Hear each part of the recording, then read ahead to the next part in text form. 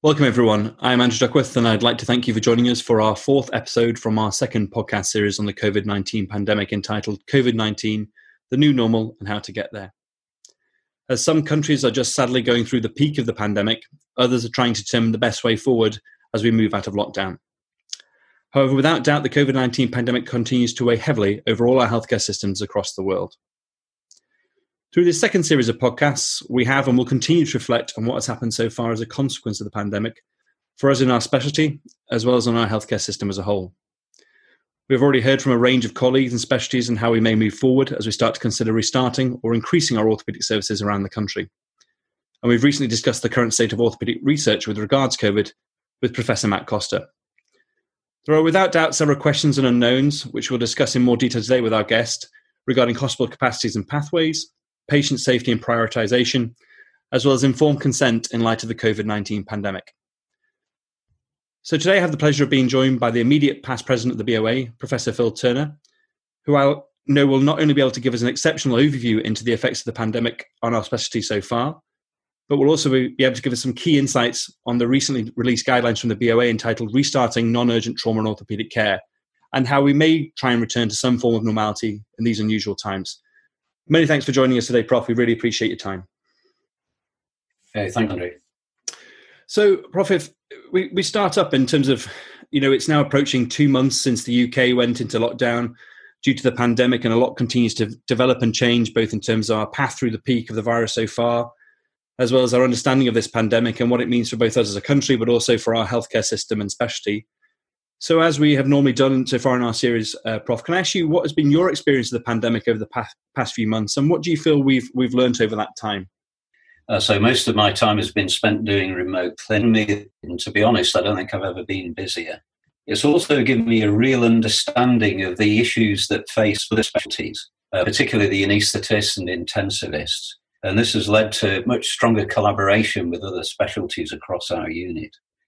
But I think the other aspect is that it's given me the opportunity to work with other teams to essentially fashion a whole new concept of care for musculoskeletal conditions in these new circumstances, spreading right the way from self-care in the community, primary care, good pathways of management, hopefully safe and ultimately efficient secondary care, whilst at the same time ensuring uninterrupted emergency and urgent care, and then moving on to how to establish remote rehabilitation and follow-up. Yeah, no, absolutely, Prof. I think it has its, like we've said before on our podcast, it's sort of through these difficult times, often you can find a way to move forward and try and take some positives from it. I think that's right.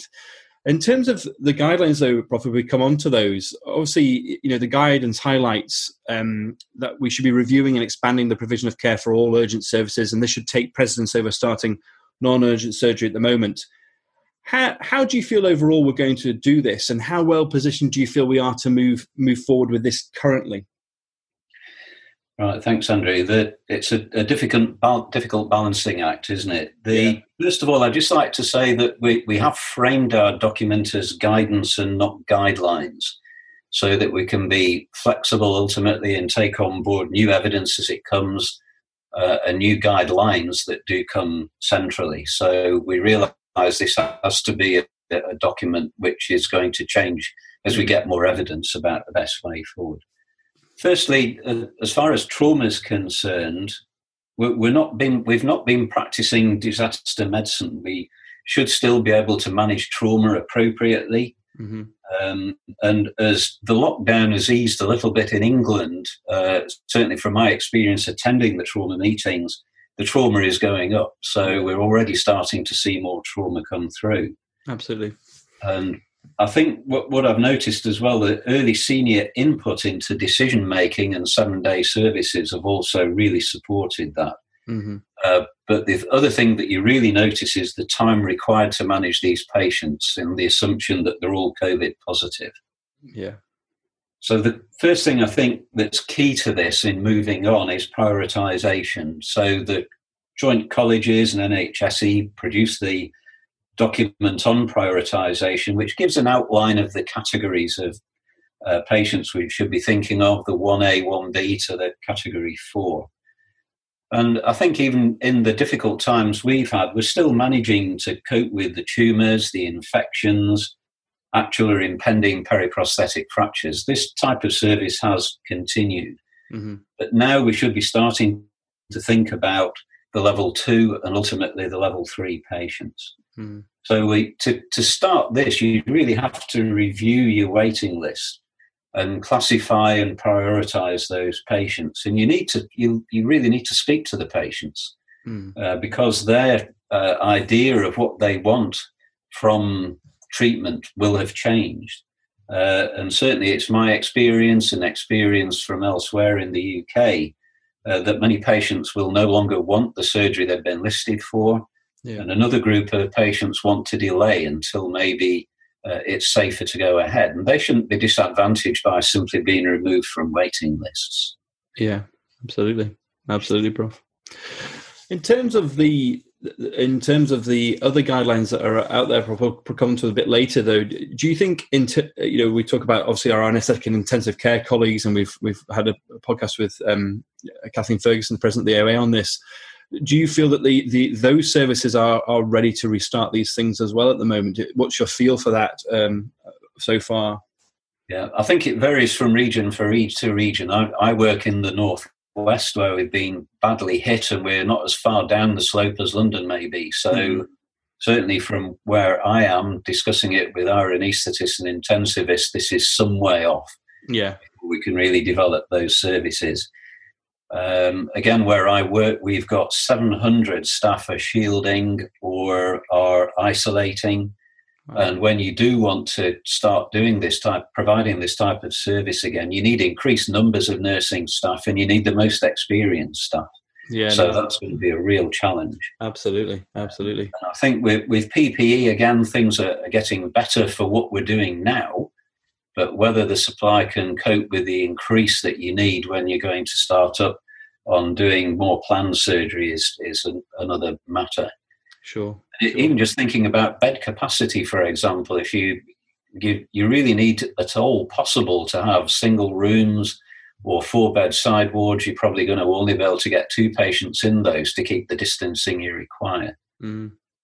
So I think we really do have to start thinking now about developing those green COVID-free pathways, but I think it's still early in terms of capacity. Capacity is going to be key.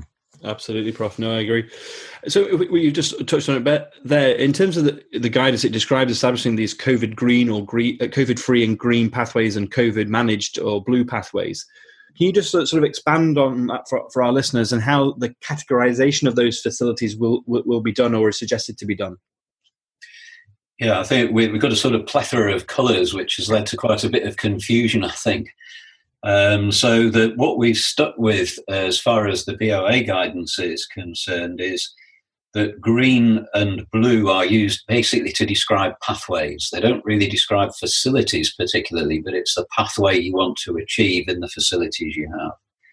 So a green pathway is one that is as COVID-free as you can possibly make it. And I think we have to accept that you can never make it 100% guaranteed COVID-free. Mm-hmm. It's always going to be a risk.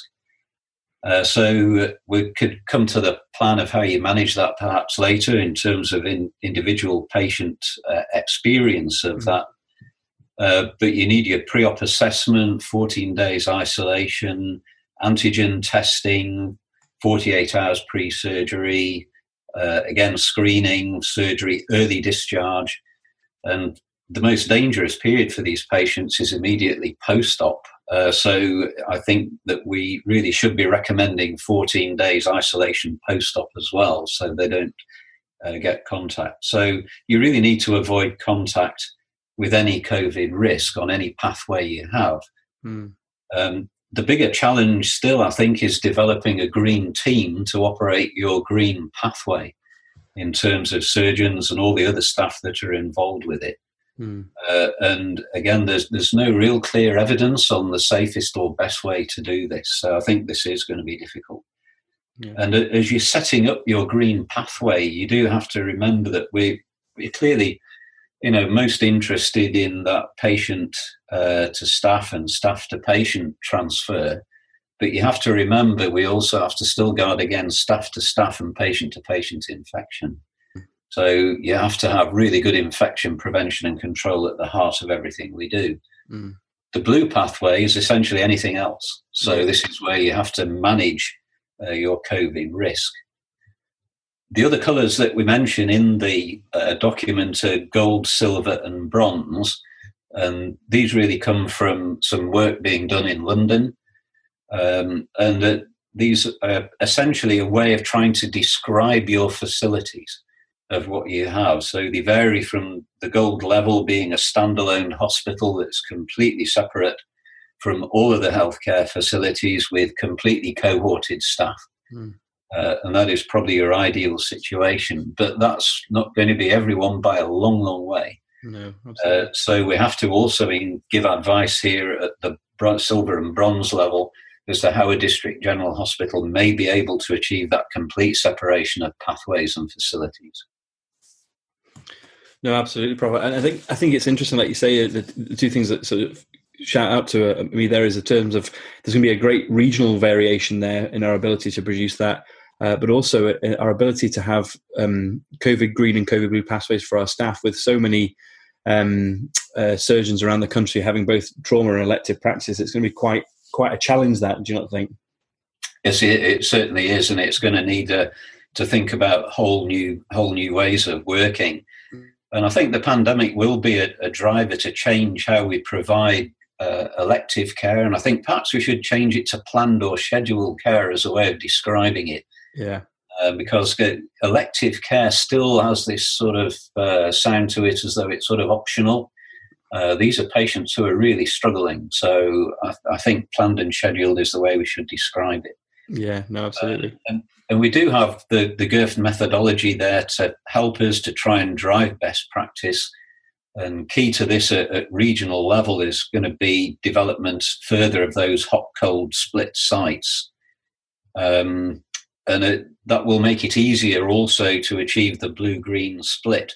Now, we've got to bear in mind that it's not just orthopaedic surgeons that want green pathways. All the other surgical specialties equally want green pathways to be sure that not operating on patients who are going to develop COVID in the post-op period. Yeah. So I think these changes will be some way off. They'll require very strong leadership at the regional level to achieve it, but this is an opportunity to try and change. I agree, Prof. And if we just delve into that a bit more, if we move on to sort of just focusing on the planned surgery, you know, the sort of guidance states that we need to consider how non-urgent elective care will in due course be delivered, and like we've discussed, and obviously there'll be these regional discussions and decision making required. Is there any advice on sort of the referral and the prioritization of those planned patients at all? Yeah. So while we've been in the present phase of the pandemic, many of the referrals have just stopped, either by design or just patients have wanted to keep away. Yeah. They've not gone away. They're still there. So we've really had to have two streams in place. You have to have one that continues with a clear pathway in for those patients with red flags for infection, tumours, severe sciatica, perhaps with neurological progression. And then other pathway for those non-urgent problems, but so that we get some idea of what the demand is going to be. And those still need to be triaged either by your enhanced role practitioners or by another senior decision maker who can make sure that flow is still going through. But your prioritization needs to be at two levels when you're starting to think about starting to tackle the category 3s and maybe the category 4s. First of all, get your prioritization on the level of, is it a time critical condition? But the other absolute key is the individual risk of that patient based on their age and their comorbidities.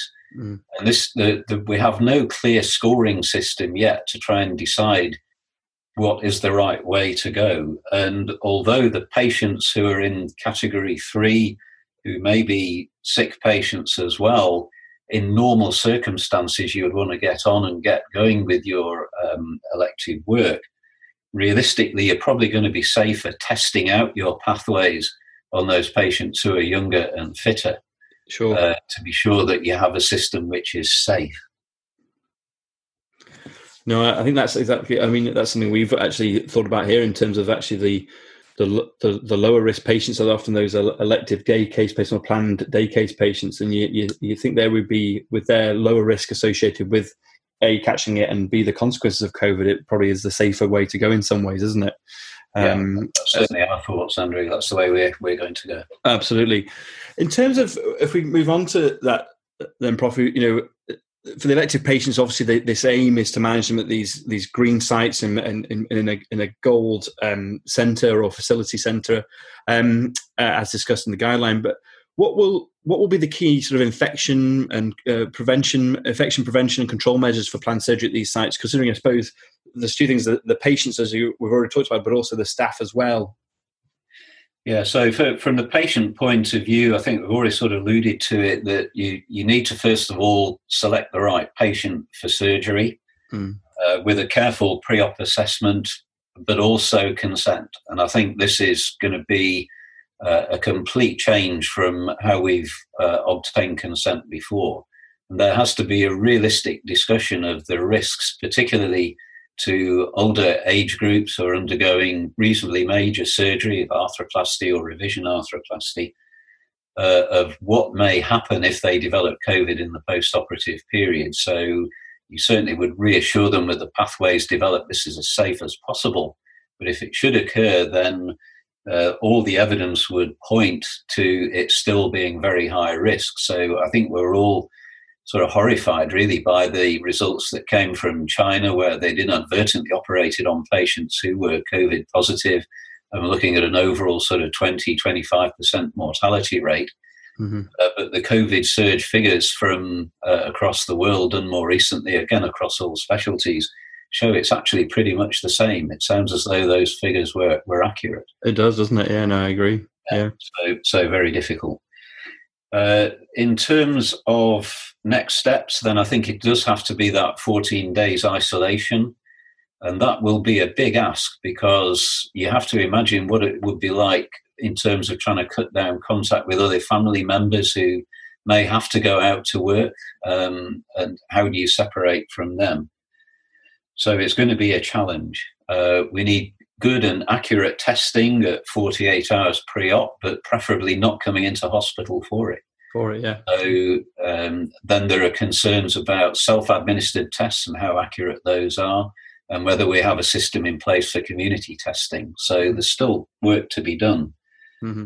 Then on admission, the usual screening that needs to go ahead at that time, surgery itself, enhanced recovery protocols, early discharge as quickly as possible, 14 days isolation, and then remote self-guided rehabilitation and follow-up to avoid coming back to hospital if at all possible. Mm-hmm. As far as staff's concerned, I think this is a really big challenge for your average district general hospital.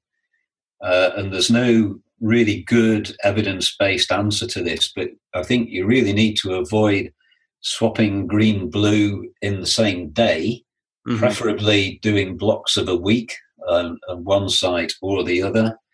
We're uncertain of the role of testing in this situation and how accurate that will be, but certainly daily screening to go through the questions and temperature checks, absolutely vital. And then eventually, if we get a quicker, more quickly responding test, and particularly antibody tests, then we may be able to move on a little bit further. But at present, I think it is going to be quite difficult. No, absolutely. And as you described, Prof, there's a huge amount of sort of infrastructure and planning required to that. But something which I think you've already mentioned already, which I think is really interesting, is obviously the patient perspective for this. Because do you get a feel already? And you've alluded to, you mentioned it already, I know. But how are patients going to perceive surgery now, and how are we going to consent them appropriately in the new era with really so little data? I mean, as you described, there's some data coming through already, but it's going to be a difficult time really for both us in providing them with the necessary information, but also not really knowing, do all these patients still want their operations? It's difficult, isn't it? Yeah, no, you're absolutely right, Andrew. And I think from the conversations we've had or I've had with patients, they really want to avoid coming in for surgery as it stands at present, unless they absolutely have to. Mm. And I think a lot of the images that we've seen, through the media early on in this, quite rightly were there realistically to demonstrate, just how bad this problem can be if the NHS gets overwhelmed. But we sort of have to change the message to some extent, I think, now. Yeah. And that patients should feel that they can come to the NHS and for orthopaedic surgery when they need it. But it's going to take some time to get that reassurance in place. Yeah. The problem with consent is that we, normally we have sort of figures that we can give. We can say what your post-op infection rate's likely to be if you have a knee or a hip replacement. And you can even tailor it to some extent to your individual patient. You can give some idea of what the VTE risk is and what that may mean for the patient. But here, we still are very uncertain, and hopefully time will tell. I think the key thing that comes out of that is that when we do get started with any of this planned work is to carefully audit what happens and where we go with it. Yeah. I think we cannot be flying blind into this. We really have to record what our outcomes are very accurately. And again, be part of one of the audits. COVID Surge, for example, would be ideal. Definitely no. And if just moving forward, Prof, if we think to the future, in terms of, I suppose my first question just before we go on to the final one, about penultimate question, I suppose, is there's a lot of, I've had a few people say this, there's a lot of guidelines out there. There's obviously our BOA guidelines. We've talked about the anaesthetic intensivist guidelines. There's the new guidance from NHS England. How, it can be a bit overwhelming in some ways. How do you feel that they all merge together? And do you think you just got to take all that information and just take a region-based approach? How would you advise our listeners for that? Yeah, I think firstly, but more not particularly by design, but just by really looking at what's necessary, those three documents really come up with the same advice. Okay. So they're not conflicting in any way, which is clearly a good thing. The bottom line, I think, for all of them is be cautious. Mm-hmm. This is a time for caution, not for getting carried away. And it is going to take some time, I think, to really get started with anything approaching what we think of as being proper planned surgical practice. But there is wide variation across the regions. I know down in the southwest, they've been minimally hit, really, in terms of their facilities. So the 4 S's from the anaesthetists are all going to be there in their green zones and be able to start. Certainly where I am and in the northeast, this seems some way off, and I don't think we're anywhere close to it yet. And I think what we should be doing now really is looking ahead to be able to plan it, so we plan it properly, use the time that we have before we can really get things set up to make sure it's done correctly. Mm-hmm. So you need to really know what the demand is from that group of patients that we have on our waiting lists. You need to develop a team dedicated to recovery of those services in your local hospital, and take your time to sort out that green pathway. Really do the walkthrough of which door they're going to come in through when they're admitted to surgery. Where are they going to go? How do you keep away from the blue areas inside your hospital? Mm-hmm. Ensure that you're safe and ready to go. Absolutely vital with all the other people who are involved with this. Really has to be a very close team approach to it. And on the bigger scale, just use this opportunity to start thinking about how you provide MSK services, and particularly planned orthopaedic surgery on a bigger level. But again, I say, audit your outcomes. Audit your outcomes. I think initially we're looking at 50% productivity, I'm sure. Yeah. When we get going. Yeah. And just to finish, Prof, it's the difficult question. There is no right, easy answer, I suppose. But do you have any feel, from the discussions you've had, you've obviously discussed with a lot of people who've been involved with this, how long do you think it will take? I think if we avoid a second surge, or at least we get the feeling that the prevalence in community is down at reasonable levels, I think for most places to get to the level where you're doing your category 4 cases, I think it's going to be September or October of this year. I think sooner than that for most regions is unlikely to happen. That's interesting. And like you say, I think it's it's a dynamic thing, isn't it? And we always have to be reflecting. And if we do get a sudden surge, we have to be able to adapt. You think that's true? Yes, you've got to be, everything you put in place, you unfortunately have to be prepared to dismantle again. And I think one of the aspects of running through this, and it'll be, I'm sure, worth a podcast of its own, is the impact of these changes on training. Absolutely. I think this is going to be very, very difficult. It's going to be senior surgeons doing the operating. It needs to be speedy surgery, and just taking every opportunity for the trainees is just going to be so important. Yeah. Weaving simulation into that and getting the most out of every operation a trainee does.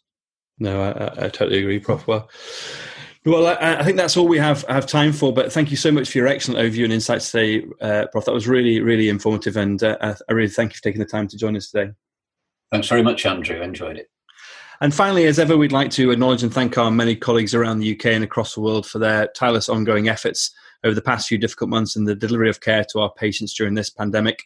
We at the Journal always thank you, and we'll continue to support you in every way we can moving forward. And stay safe and well, and thank you for listening.